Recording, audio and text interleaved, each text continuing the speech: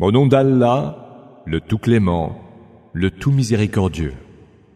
Alif, Lam, Mim. La révélation du livre, à propos duquel il n'y a nul doute, vient du Seigneur de l'univers. Ou alors, disent-ils, c'est lui qui l'a inventé? Non, c'est plutôt la vérité procédant de ton Seigneur, pour que tu avertisses un peuple qu'avant toi, personne n'avait averti, afin qu'il soit bien guidé. Allah est celui qui, en 6 jours, a créé les cieux, la terre et ce qu'il y a entre eux. Puis il s'est établi avec une infinie majesté, istawa, sur le trône. En dehors de lui, vous n'avez ni protecteur, ni intercesseur. N'allez-vous donc pas y réfléchir? Il gère toutes les affaires, depuis le ciel jusqu'à la terre.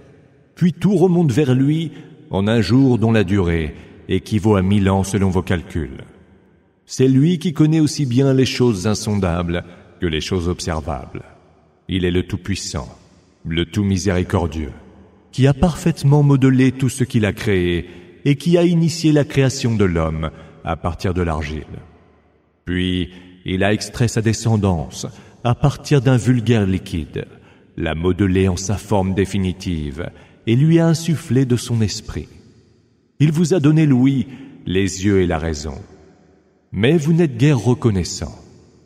Ils disent, une fois ensevelis sous terre, renaîtrons-nous vraiment à une nouvelle création?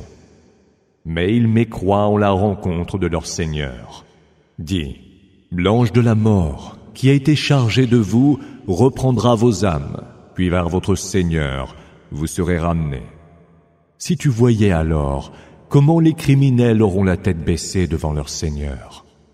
Seigneur, diront-ils, nous avons vu et entendu, fais-nous revenir sur terre et nous y ferons le bien. Nous sommes à présent convaincus. Si nous avions voulu, nous aurions montré à chaque âme sa juste direction. Mais le verdict relevant de moi a été prononcé. Je remplirai la géhenne de djinns et d'hommes réunis. Goûtez donc à ce châtiment, pour avoir oublié la rencontre de ce jour qui est le vôtre. Nous vous avons également oublié. Goûtez le supplice éternel, pour prix de ce que vous faisiez. Non foi en nos versets que ceux qui, lorsqu'ils leur sont rappelés, tombent à terre prosternés, rendent gloire à leur Seigneur et célèbrent ses louanges, sans se montrer hautains. Leurs flancs désertent leurs couches, pour invoquer alors leur Seigneur plein de crainte et d'espoir, et ils dépensent de ce que nous leur dispensons. Personne n'est en mesure de savoir quelles joies leur sont destinées en récompense de ce qu'ils faisaient. Le croyant peut-il être assimilé au pervers? Non, ils ne sont point égaux.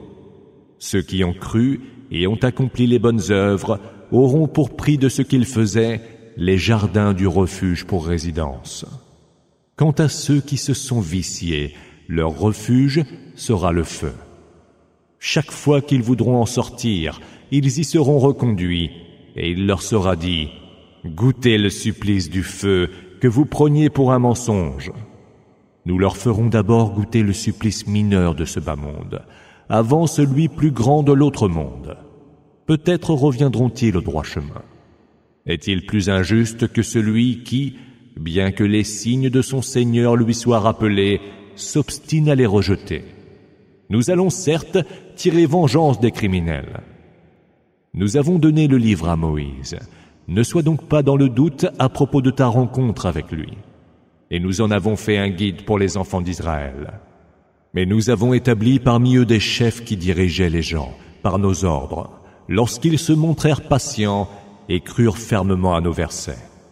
C'est ton Seigneur qui, lui, le jour de la résurrection, tranchera entre eux sur tout ce qui était cause de leur divergence. Ne sont-ils donc point éclairés en voyant combien de générations nous avons fait périr avant eux, et dans les habitations desquelles ils vont et viennent aujourd'hui? Il y a certes là des signes.